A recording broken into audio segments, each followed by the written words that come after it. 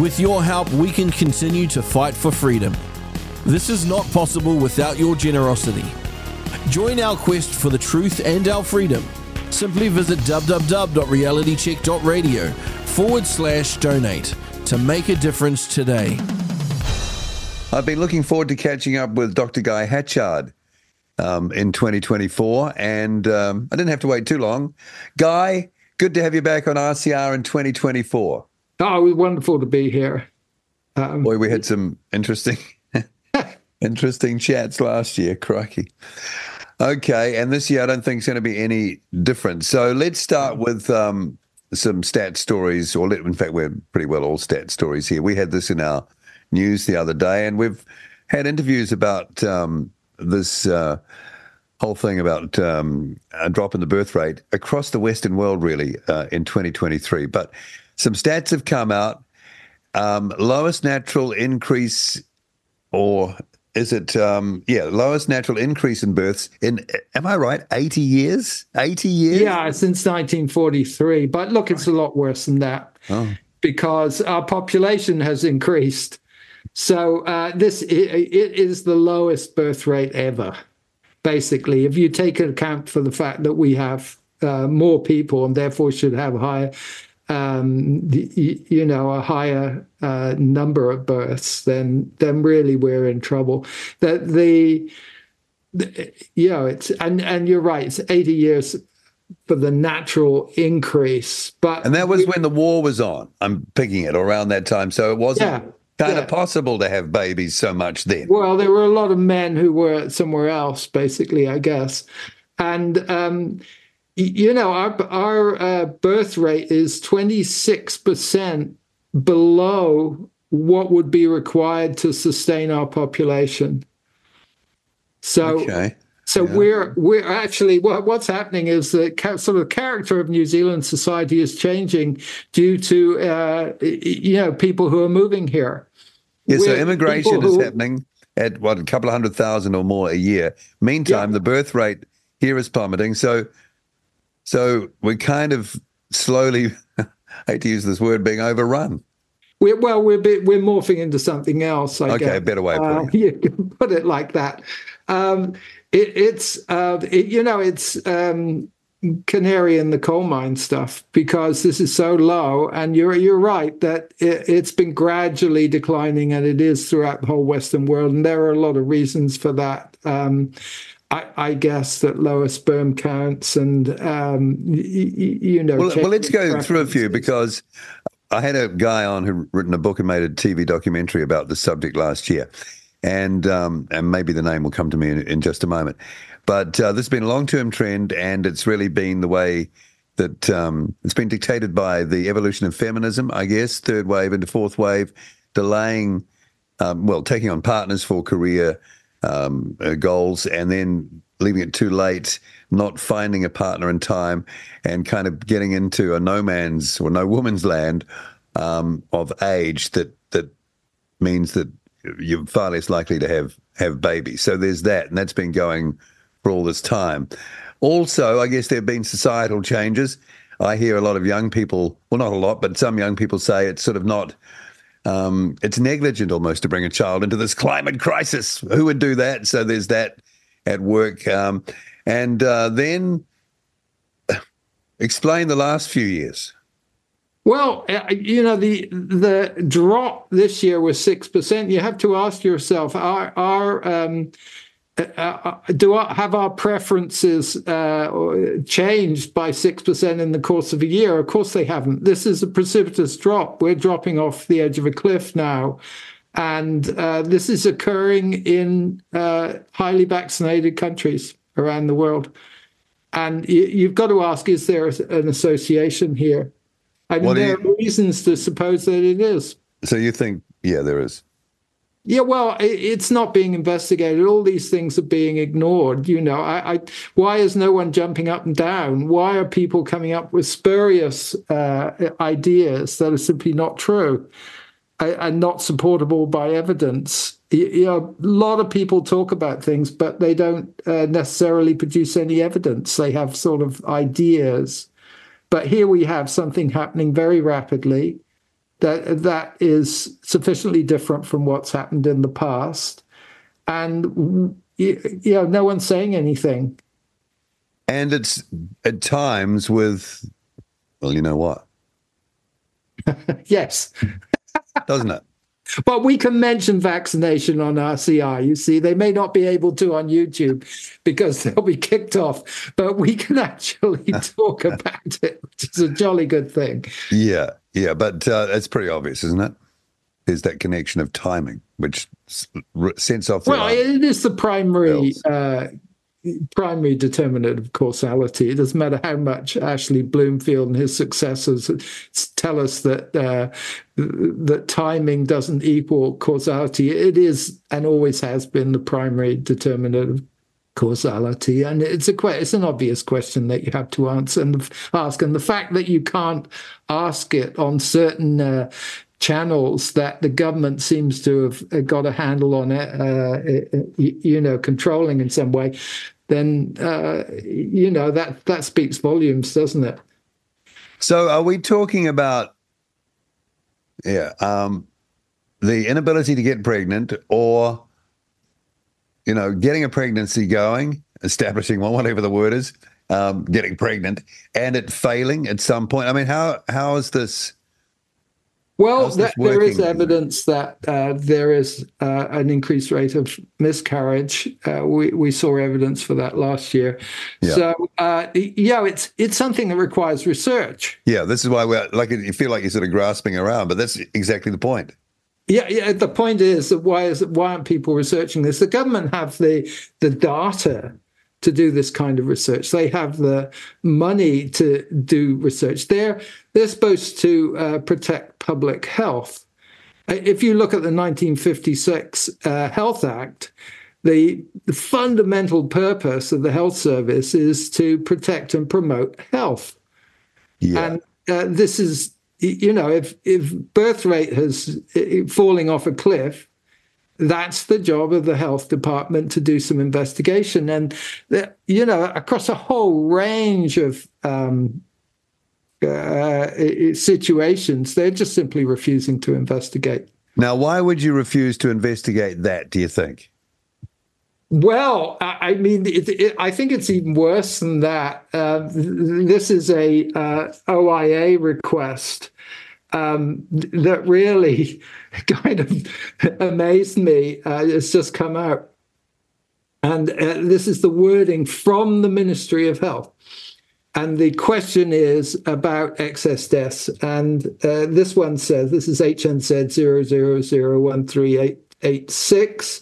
And the paragraph says, to provide some context, those who have been vaccinated or had boosters are more likely to have high all-cause mortality than those who did not. So, right. Okay. Very straightforward. Just processing that. Yeah. Very straightforward. Did they misprint something there? That's sort of No. This is absolutely a full-on admittance that the vaccinated have a higher death rate. Isn't that game up? Isn't that just the game's up on that alone, isn't it? Well, I mean, you'd think so, wouldn't you? And then it goes on. Therefore, vaccination will likely be misinterpreted as being associated with an increased risk of death. So that, that's a wait on, you can't make that comment like that, as if you already know. Yeah, and what you've just mentioned cancels it out. Yeah, well, when you look into it, I mean, basically, what they're saying here, well, because they go on to say there should be a regression analysis to sort out what's going on, but then they say they don't really have time to do that regression analysis, but they're absolutely confident that the vaccine is safe. But when you look at the underlying assumption here, what they're saying is the 87% of the population who have been vaccinated are inherently sicker and more frail and more subject to, mortality than the 13% who haven't been vaccinated. So they're making that fundamental assumption. So they got to 87%. So they're giving us the figure now too, was it? Because I thought it was 95. Yeah, they've given us a lot of data, and the data's pretty much damning. They clearly have found out that the vaccinated are dying more frequently at a greater rate. So what we need to know is what are the demographics of that, right? So if you wanted to dance around that, you could say, well, that figure includes a lot of elderly people, and they were kind of on their last legs anyway, so that skews that. Yeah, you're right. But even this paragraph actually rules out the effect of aging. Oh. It basically, the only leg that they're trying to stand on is that people who get vaccinated are sick people, which doesn't make any sense because... Yeah, well, how do they even know that? So... Yeah, they don't know that. And in any case, they're not taking a small subset of the population. It's 87% of the population. And then, they're saying things like vaccination is safe and effective, and everyone should keep up to date with their vaccines to protect themselves, their whānau, and their communities. There is no evidence that vaccination is responsible for excess mortality. And that's in as I say, where they're refusing to actually conduct the research. So they're saying there's no evidence because they haven't looked. Well, yeah, and they're refusing to look, which is extraordinary. But at the same time, they did release what we've been asking for ages, which is data comparing the mortality outcomes of the vaxxed with the unvaxxed. So it's a big spreadsheet that came out. It came out on February 15th. We just had it a few days, but we've been able to do some analysis with some other highly qualified statisticians. And what's quite clear is that the unvaccinated mortality rate is very stable. And the excess deaths are coming almost entirely in the vaccinated cohort. I don't know how long you can go on with this then before something really gives, because if that's the case, people are experiencing this in their everyday lives, are seeing it right in front of their faces. Yeah. Well, there must be. Yeah, they are, definitely. I mean, I get letters all the time about this. It's kind of odd, isn't it? Because I was just reading a thriller written by Ian Rankin in which some medical company was doing something, and in this thriller, the idea was that as soon as the information came out into the public domain, then the game would be up. Yeah. But the thing here is that the information is coming out into the public domain, and the game's not up, because it seems to me that the press have this overriding need to rely on the income that they get from their advertisers. And they absolutely can't print this. I mean, that's the only explanation that makes sense. But it's the biggest story out there. Well, it is, isn't it? By a long shot. And look, is it the right method? Why are we still getting papers out being published? There was one published just the other day saying we did fantastically here in New Zealand. We had such a great COVID response. And we say there was a paper out written by... Because they're narcissistic fools, that's why. Planck, this modeler, the modeler and a few of his colleagues wrote a paper which was just published and in the journal Vaccines, and it said that our strategy saved 6,600 lives and saved 74,000 hospitalizations. Well, how can they say all that? Well, it turns out that the underlying assumption of the paper is that the vaccine is safe. So they never even considered to look at the difference between the outcomes for the vaccinated and the unvaccinated. Oh. So they didn't even go there.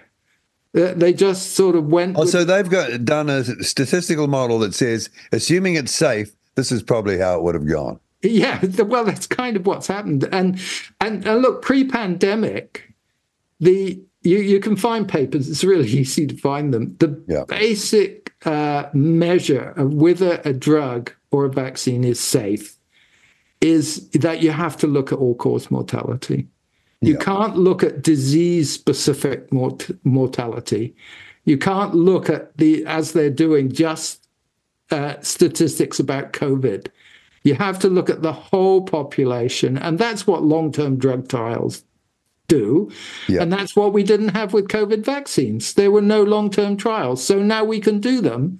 And we already know from this released data what the answer is. Deaths are going up, and they're going up in the vaccinated. So why aren't people tearing their hair out, doing a mea culpa, apologizing to the population, telling them to stop having the jabs? Who knows why? Because you'd want to get ahead of it, wouldn't you?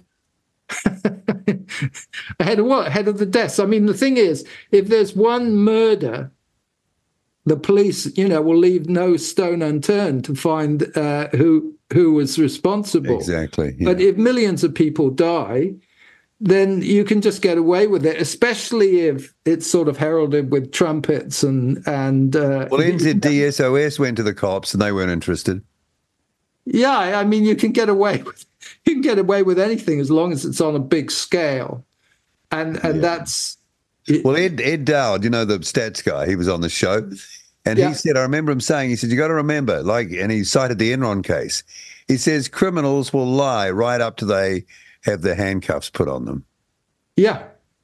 So. Well, yes, they will. I mean, are we dealing with sort of criminality in an ordinary sense here, or are no, but you double down, you lie, you do everything you can to try and avoid the landmine that you inevitably are going to step on, and it's going to blow you up.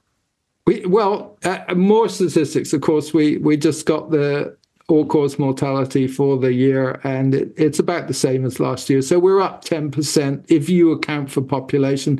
If you don't account for the population rise, we're up 20%. And we join all the highly vaccinated countries. What are the other countries that have... Because there's another commonality there. So that adds another... Yeah. That lessens the odds of it being random or some other our company. What sort of company do we keep here with our excess deaths?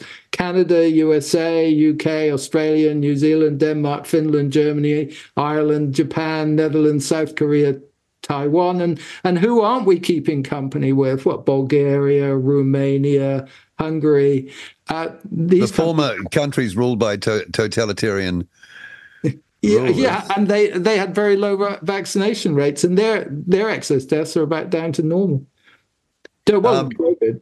We had in our news yesterday St. John struggling to raise funds, but one of the things that was mentioned in that story was staff absences. And I just wonder, again, is my little brain ticking over here, because they've been struggling, the emergency and hospital system. They'd all be vaxxed, wouldn't they?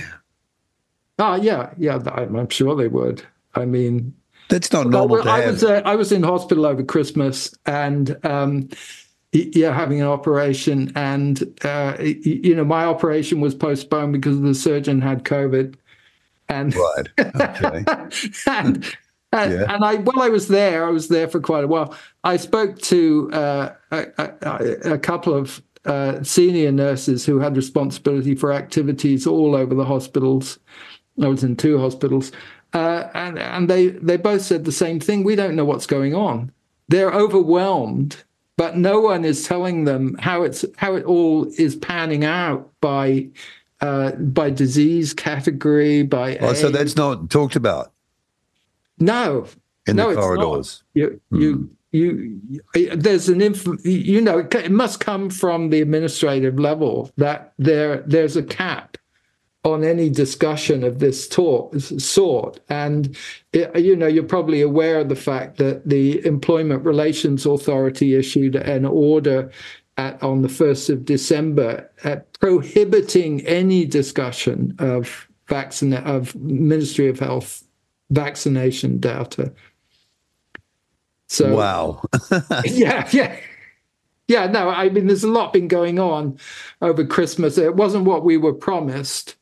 Leading up to the election, we've got the rogue operators continuing to keep their heads in the sand. And look, and I really appreciate the Health New Zealand staff. I had to have a very serious operation, and they looked after me. They were wonderful. Yeah.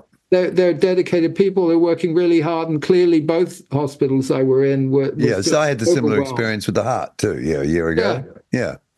They're overwhelmed. They're every bed full, and working really hard, and going off sick, I would imagine.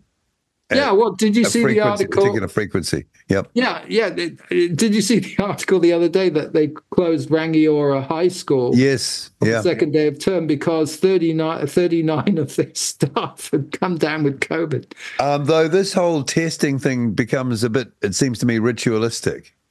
So you don't feel too good, and you test. Now I don't know how accurate those tests are. I don't ever bother with them. And if I've had anything, and there's only been one or two, it's been a day or two, and I thought, well, maybe that was that, but who knows? So that was over. But as soon as there's a faint red line or something, it's like everyone's like, nope, not going anywhere, in the house, boom, boom. The risk-averse behavior of that, and also given that I think Waitangi Day was the next day. So, that was possibly 4 days straight, You could be. I don't know. Could be. But then, Alan Sugar, Lord Alan Sugar, that UK entrepreneur, he just tweeted that he'd had 6 jabs and he'd come down with COVID, but he was seriously ill. Right. Okay. So some people are getting sick. No, some people are getting hit. I've heard that. Hit hard. Yeah. And then he said, quote, just imagine what it would have been like if I hadn't had 6 jabs. And I thought, has he never heard of... And he's a successful person? Crikey. Has he never heard of sort of vaccine-induced immune deficiency? But anyway, the whole point of taking it was so he didn't get it. Yeah. It's kind of mad, really. I mean, back in the day, you get a cold, you feel slightly sniffly, a little bit flu, I'd still go to work. But not now, you see? Yeah. Well, I mean, again, look, this is all a question of research, but at the moment it's all no one wants to do any research. People are stonewalling it and pretending it doesn't exist, and the public are not being informed, and that's absolutely key. As long as the media don't inform the public, then they're going to be under all sorts of delusions, and you're still going to get this sort of multitude of tweets which you do threatening the unvaccinated that they should all be hung, drawn and quartered and have their benefits reduced and fired and removed from society and so on, because people are just full of fear. Yeah. What do they call the Darwin Awards? Darwin Awards? Not sure. There's a few we could nominate for that. Okay, then you might want to make a quick comment on the genetic modification issue. We've had Claire Bleakley from GE Free New Zealand on the program, alerting us last year, and we'll be talking to her again in the next day or so about how the National Party have their biotech plan.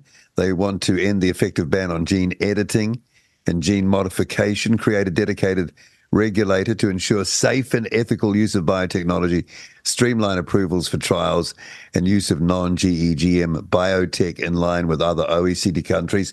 I think the argument is we're missing out, but it's a high-stakes game. So any comments to make on that, given I do. We're getting submerged with biotechnology without realizing what's happening. For example, if you try and buy a block of cheese with traditional rennet in it, you can't. And it always says, microbial rennet suitable for vegetarians. And that sounds really great, doesn't it? It sounds wonderfully ethical. Well, the rennet that's being used, it just takes a couple of drops. It's really powerful coagulant. It just takes a couple of drops, and you get your coagulation of the curds from the milk. And you know who makes it? Tell me. Very familiar company, actually, Pfizer. Great. Yeah. It doesn't make it, it makes it in its biotech vats. And our supermarkets are submerged with products that are now being produced through biotechnology. So there is genetic modification that the government wants to open the door to, but they already have been opening to the door to as much as they can. And even the introduction of the vaccine, it should have fallen foul of HASNO, the noxious, hazardous substances and noxious organisms act. It should have fallen foul of genetic modification. That they decided in consultation with Pfizer that it shouldn't be classified as a genetically modified because it couldn't reproduce itself. But they just omitted to look at the other half of the legislation, which is it hazardous? We're being overwhelmed here, and there are people like Claire who are holding the line, trying to hold the line, and Linda Grammer Zelka holding the line, working hard to keep it out, because you just look at places like Mexico that open the door to U.S. firms to plant their crops there, and the system that you end up with is someone else has a patent stranglehold on your agriculture, and they can. The market for these things is somewhat limited. There are a lot of countries that don't want this stuff, a lot of consumers that don't want this stuff, and you end up making a cheap product. It seems from what I've gleaned, being dumb guy on the street listening to all these experts, the thing is, it's not about creating useful things, really. It's creating primarily intellectual property that you can sell. That's what the industry is. It's not about, hey, here's something that's going to feed a whole lot of people. It's going to be fantastic and it won't damage anything or whatever. That's not the altruistic goal. The goal is to establish IP that can be sliced and diced and sold, and people can make money out of patents that can be applied across all different fields. So those are two different things, aren't they, in the end? Oh yeah, I mean that's the name of the game. It's monopoly, or if you can get a monopoly on something. Yeah, it sounds good to the at first listen. Of course, crops that resist disease and all this sort of stuff, and higher yields for the starving and all that. But and that's kind of all you hear. Yeah, it's like let's get back to the rennet, because if you're eating this microbial rennet present from Pfizer that's in pretty much every cheese now, you're eating a powerful coagulant. So if you're having problems with hemorrhoids or blood clots or any kind of coagulate disease, ladies' problems and so on, then perhaps it's a cheese, because you're just putting something in your body that's designed. Yeah, I didn't even know that. I had no clue about that until you mentioned that. Well, no one's telling us, are they? And that's just one thing. It's endless. Once you start to look into food, it's a nightmare. We want to start a garden, don't we? You remember the old Dutch saying, if you want to be happy for a day, get drunk. If you want to be happy for a year, get married. If you want to be happy for the rest of your life, start a garden. We have to start vegetable patches, because what we're being sold is not what Granny did. Oh dear. Well, let's leave it there, Guy. Good to catch up again. Let's see what happens with the stats. If they're releasing information like that through OIAs, I got to say, I'm surprised that was released, but maybe they were cornered to the point where they had to release it. But we might see more of this, and it sort of keeps building a picture, doesn't it? Well, some people must know, mustn't they, in this, in this kind of behind the paywall, so to speak, of the health service.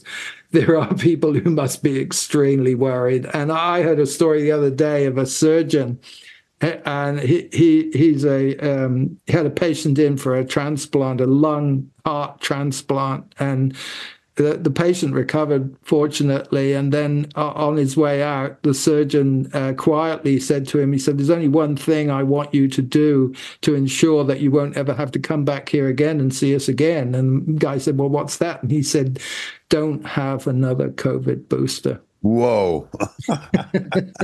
Yes, sir. You would say on the way out. All right, Guy Hatchard, thanks for coming back on RCR. We'll talk again soon. Thank you so much. You take care now. Good to talk. With your help, we can continue to fight for freedom. This is not possible without your generosity. Join our quest for the truth and our freedom by simply visiting www.realitycheck.radio/donate to make a difference today.